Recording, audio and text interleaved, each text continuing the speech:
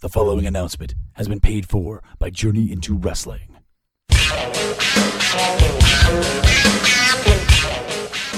Things seem to be changing around here, and I'm talking podcasts, brother.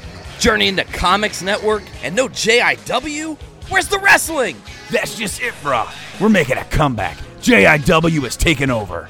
Butt Stuff, Podcastrophe, The Poor Rapport, all these new guys on the scene. We're about to show them what podcasting is all about, Chico. Why don't you tell them when they can hear us, Nate? Every other Wednesday, right here on the Journey into Wrestling Network. Anything less is just too civilized.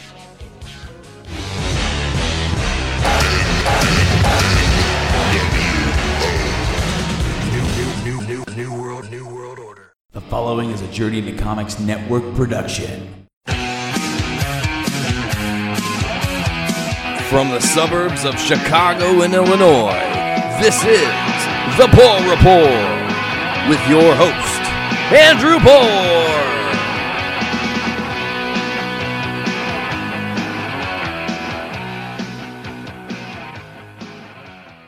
Welcome, ladies and gentlemen, to episode 25 of The Poor Rapport. As always, I am your host, Andrew Poor, and I want to thank you guys for checking out the show again and again.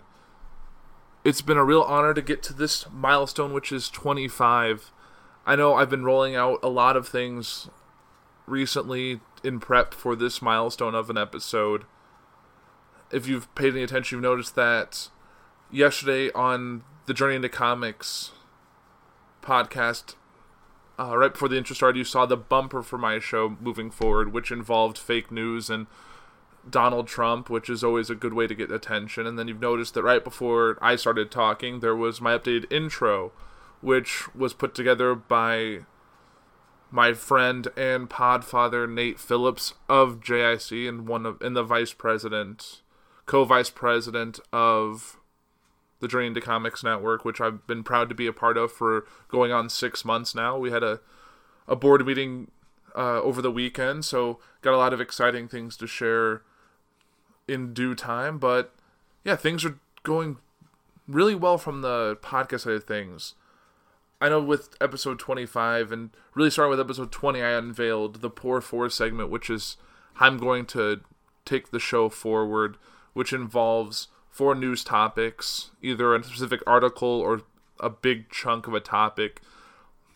I've run into a lot lately is that I could easily have 4 separate news articles that I want to talk about that are all about Donald Trump, but it doesn't do justice to the Poor Four, so it's Donald Trump himself can just be one of the topics, and I can get through all of those. And the other thing I wanted to try and get out of the Poor Four is to limit the size of the episode. I know if you're anything like me, sometimes you have podcasts that you listen to 5 or 6 or 7 that all are an hour and a half long, and you don't have that kind of time in a week. So I've been trying to limit the episode to 30 to 40 minutes. At least that's what I intended to, but the last few episodes have been a little longer than that, which is unfortunate, and I apologize. But sometimes there's just really big news weeks that you can't condense down to a nice bite-sized chunk, which is what I've been hoping to do. So I'm going to try and keep this episode today 30 minutes, and that's why I'm holding back on about 4 pages of notes I wanted to discuss, and that'll just be a big topic next week on episode 26.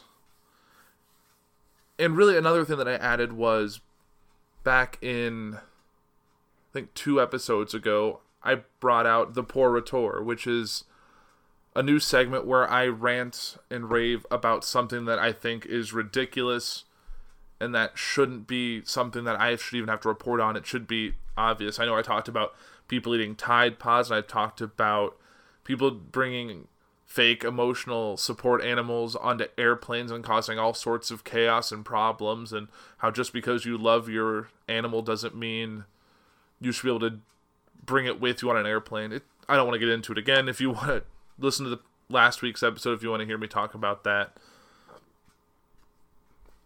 And yeah, this is a news show focusing on current news and political news and government news and sometimes international news, depending on what's going on. It's all relatively late breaking because, like the majority of my show, it records on Monday nights for the show when it drops on Tuesday. So it's most of the time it's late breaking stuff that some shows that record on the weekend or the end of the week before don't get to talk about. Like if something happens Monday at 4 o'clock, if it's big, I'll probably be talking about it that you'll listen to it the next morning. And sometimes doing a show that way sometimes can throw your whole plans into disarray, which is kind of how we end up getting with episodes like this, which is going to have one overarching topic. I'm not going to do a Pour For, a Pour Retour segment this week. I will be going back to that next week. It just felt disingenuous to what we're going to be talking about later, and I'll get into that shortly. But I don't want to get into that because I know it's going to be a hard topic and it's going to make a very somber tone. So I just kind of want to talk about what's been else has been going on lately before I get into that. In honor of episode 25, I really want to give a special thanks to everyone on the JIC network, Nate, Brandon, everyone else across all the shows.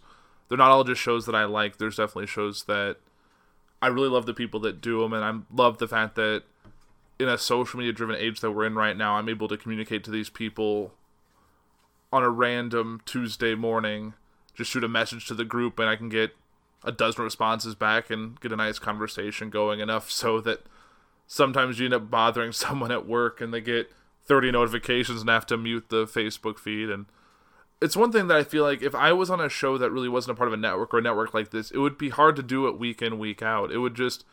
It feels so isolated, but being a part of a network, and especially a network that is as fun and as motivated as the Journey into Comics network, even though my show doesn't have a whole lot to do with comics or with, I guess maybe a journey. It could almost be a journey into politics show or journey into government or news, but being a part of this network and being part of people that I know and I've worked with personally, because I know sometimes you get involved with a network that you've never seen any of these people in person. They may have a similar content that you, but this network has been great and given the opportunities to really expand the show and have the kind of support group that really makes this show great. So I really want to thank everyone on the network, and I'm really glad you've been with me for the past 6 months as we've gotten this show off the ground. And I've seen a lot of shows on the network grow, like Podcastrophe and my show have both started up at the same time, and now Podcastrophe with Dick Blaine Tyner now as a co-host, so that's exciting, and that's really kind of changed the show a little bit, but still kept it very much the same. And we've seen a lot of evolution of shows and shows that have started since my show started about 6 months ago. So we're in a great place. So I encourage everyone to check out all the other shows on the network. When you find my show, when you go to if you just go to journeyintocomics.com, you can see all the shows. We drop 10 shows we have 10 shows on the network, and there's be a show every day of the week that you can check out too, including a best of, which gives you the opportunity to check out a little taste of all the shows to say maybe, I want to hear more about that. Like, what is this literature show? Or what is this butt stuff show? Like, what is that about? I mean, if you want to laugh a lot, definitely check out Butt Stuff. Or if you want to check out Podcastrophe, you want to check out Brews with Dudes. There's so many shows on the network you can check out, and it's really fun that there's a flavor for anything you could want across the network, depending on what you're interested in. Like, there's going to be people who only like one show off the network, but the only reason that show is there is because the network exists and because Brando and Nate decided to open up the world that they started years ago to their friends and let them create their own content. So it's been an honor and a privilege, and I'm giving it like a giant plug to the network, which is fine. They all deserve it.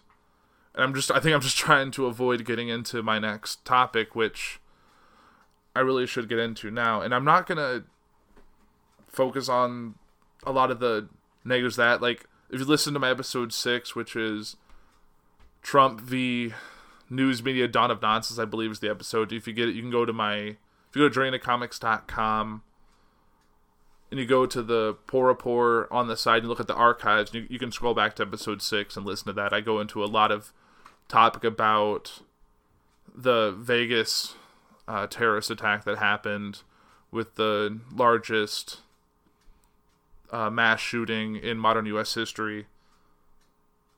And it's crazy that was only 19 episodes ago, was something that we're already back here dealing with the same thing again. And before I talk about really what's else going on, I'm going to really talk about what happened. And last Wednesday, which was Valentine's Day, there was a horrific tragedy in Parkland, Florida. There was a school shooting. An active gunman went in there and he shot and killed 17 people and injured others. And I really want to talk about, I know sometimes with news shows you see they always want a taste of information. I know I was keeping up on social media with what was happening, and there were kids, because it was a high school, there was students tweeting out about what was going on, and there was news anchors and news people tweeting them saying, like, can I share this image? Do you have time to talk? They were trying to get the scoop to try and get something to their news network to get their publicity. They weren't as caring about the kids involved as much as getting a little more piece of the puzzle or piece of the pie. They wanted something to shine on. They wanted someone to draw viewership, and they weren't. And I think it's awful that we're living in a society where a tragedy like this can happen, and people are trying to make it about them or make it something that'll help them out. And there's a kid who's hiding under his desk to not get shot by an active gunman. You want to interview him while he's on there, like get him on the phone. Like, what gives you the right, or you think that's a thing that should make sense? Like, he's hiding. He's not saying a word. He's just trying to get information out there and try and tell others what's going on. And if there's kids somewhere else that they can see this, that they can stay safe. And that, I have some other news things on there, and I just think that's awful. But before I really get further into this, I really want to talk about the heroes of that day, the staff and the administration of the people of this school that saved countless lives between them.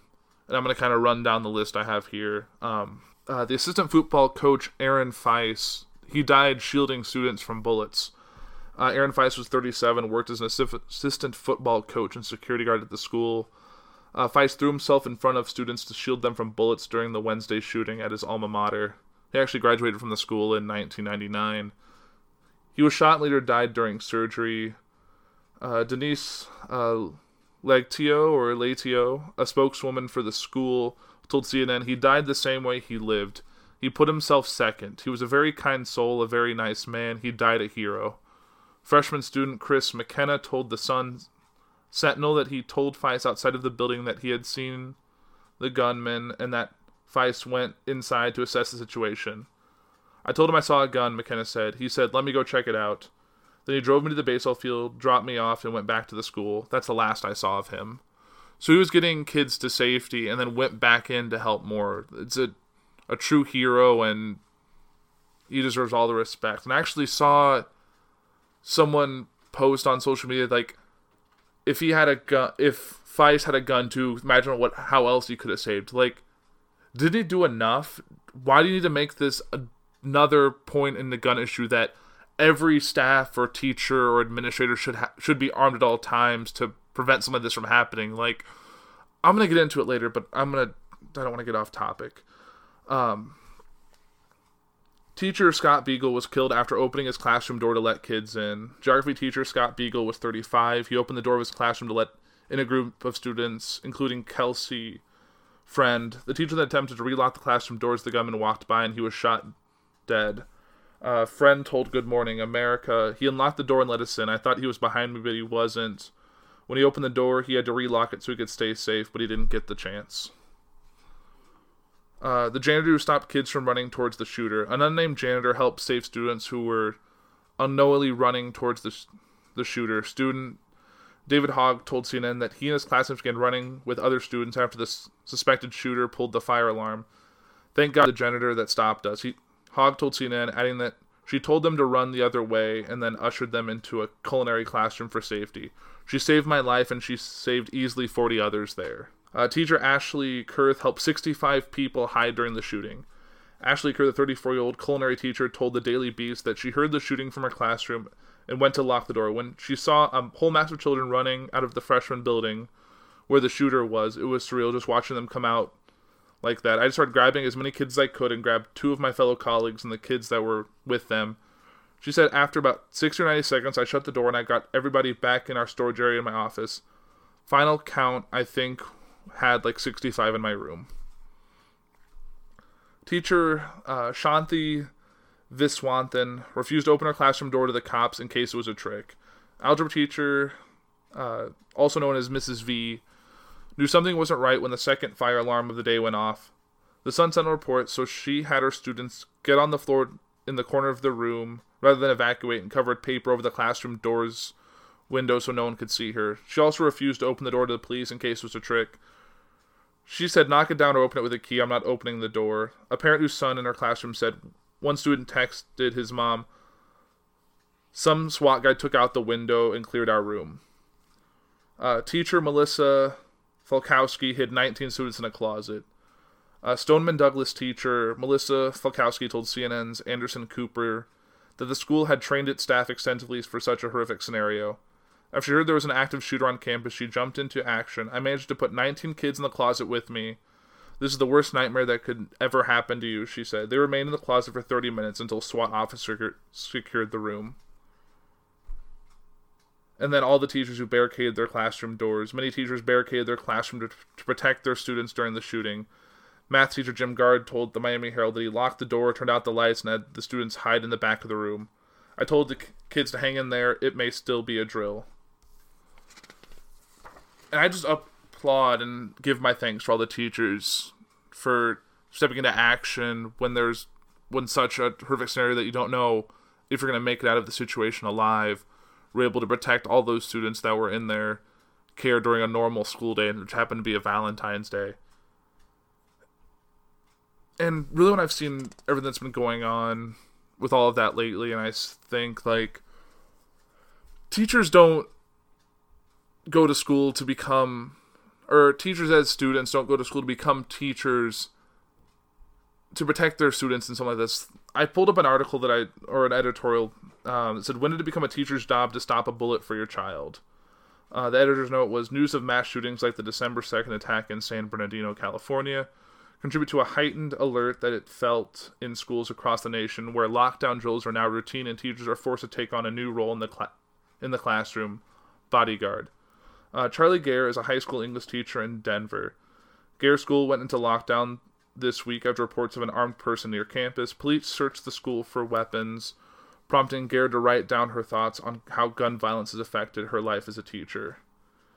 "Here's the thing they don't teach you when you're going to school to be a teacher. There'll be days where you have to think about how you're going to fit 3 adult-sized children into a glass cupboard and cover yourself with a desk in order to protect the 4 of you.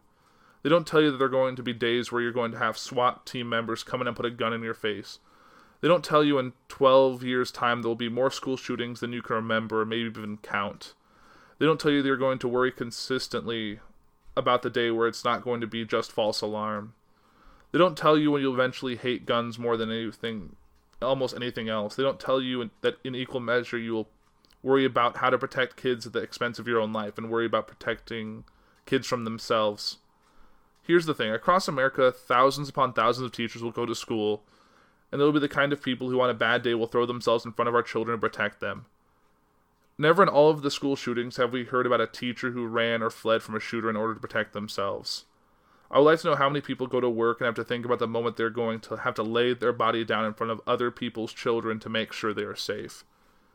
Every time incidents of school-related violence occur, my colleagues and I think of the numerous ways we might one day have to use our bodies or as barricades to protect the students whom we love dearly from potential other students whom we also love so dearly. Our world has gorged itself on violence, and we are sitting back and watching it get sick with it. Our culture is so hell-bent on being worried about a man having the right to an item intended to kill that they're actually upholding the protection they claim guns give them. And every single one of your children's teachers show up every day and is ready to try and prevent, even just a little bit, the decay that continues to eat away at us, to take a bullet from the monster we have made. They may all come across as self-righteous and indignant, but I would like to know how many other people go to work and have to think about the moment they're going to have to lay down their body in front of other people's children to make sure they are safe. How many other people have to think about escape routes and safety spots and whether a school desk would protect them from a bullet. Teachers are not police officers or firemen or members of the military who are trained to deal with dangerous situations like this. We're people who are trained how to get people to think, so that is what I'm doing. I'm not going anywhere anytime soon because I will always love my kids enough to want to be the one between them and a bullet, but this also wasn't in the job description. And I think that's a powerful statement. like, a lot of these teachers in this shooting and teachers in other school shootings that have happened, the countless that have happened in my lifetime, didn't sign up for that. That's not why they became a teacher. But it's become a sad reality that they have to have in the back of their head how they're going to deal if something like this happened. And I think that's something that shouldn't be taken for granted. I think that teachers should definitely be more rewarded, not beyond this, but just in general. They're responsible for the future of the next generation of life on this planet. Every teacher out there. And I agree with that statement. Like, it's not in their job description to be a bodyguard, to be someone who's going to step in front of a bullet for your child. Someone that they get paid a very low salary to teach day in, day out, 9 months out of the year. I mean, my fiance is a teacher. She teaches special ed. And on Wednesday night after all this happened, like, I thought there, and like, I don't know how I would handle that situation. I don't know how I would handle being in her shoes if something like that happened. And that's something that she has to think about as a teacher. Like, what happens if there's a shooter? How do I protect my kids? How do I lock the door? How do I get everyone safe until it's all over? Like, that's something that is heart-wrenching to me. Like, my mom's also a teacher. It's just, I have a lot of teachers in my family, and I don't have to think about that when I go to work on a daily basis. It's just, I think it's sad and it's awful, and I really don't know what else to say about that. It's ridiculous, but I don't think arming all the teachers is going to make the problem any better. That's just my personal opinion. I think there should be like a resource officer or someone, a representative of the police who's trained for that is on campus, that's there ready to go if something like that happens. I mean, my school had a resource officer when I was in high school. I even remember on one occasion, which is crazy to think about, but there was a day I gave a speech presentation about how to clean a sword, like a long medieval weapon, sword, sharp blade. And I left school, went to the parking lot to my car, had a green military duffel bag that was, like what a army person would carry on their back, that had a few swords in it, covered in a blanket, sealed in the bag, and I carried that back into the school without anyone stopping me. And that's crazy that didn't alert. Like, I should have been stopped. I should have had someone at the desk be like, hey, what's in the bag? Like, they don't know what I'm doing. Like, the federal think about now, but I could have, if I was a different person or had different intentions, or if that was something else in that bag, it could have gone a lot further than that. And that's crazy that how something like that could easily have slipped through the cracks. And hopefully the security is better now, and I think it is. I think all these school shootings have helped increase security around entrances, but that's just something that shouldn't have to be a thing. And really, before I kind of wrap this up, and I'm going to try and keep this episode short, so I'm going to hopefully wrap it up in the next few minutes, but I want to share a few social media posts that had to do with what's been going on. Let's see. Here's this aren't necessarily my opinions, and I'll go into a lot more about my opinions and everything on next week's episode, but these are some of the ones I thought were very poignant and very things that we're sharing. Let's take a moment to honor the sacrifice of our brave school children who lay down their lives to protect our right to bear arms. Someone on Twitter posted saying, things I've heard this week. A little girl once knew tennis shoes because if a shooter comes in and she hides, she's scared her light-up Skechers will give her away. Which is an awful thing to think about. That's not something someone at that age should have to at all concern themselves with. That is, another student will only wear grippy socks to school in case she has to run and she's afraid her shoes will squeak. Another Twitter post. McDonald's taking the cheeseburger out of the Happy Meal to keep kids healthier sounds ridiculous and useless, but it's actually more effort than Congress puts into preventing kids from getting shot at school. Another post on Twitter. In America, they say the only way to stop a bad guy with a gun is a good guy with a gun. But that just sounds like someone trying to sell two guns. Which is another interesting point. Someone posted on Facebook. It says, how to get a gun in Japan. To get a gun in Japan, you have to first attend an all-day class and pass a written test, which are held only once per month. You also must take and pass a shooting range class, then head over to a hospital for a mental test and drug test.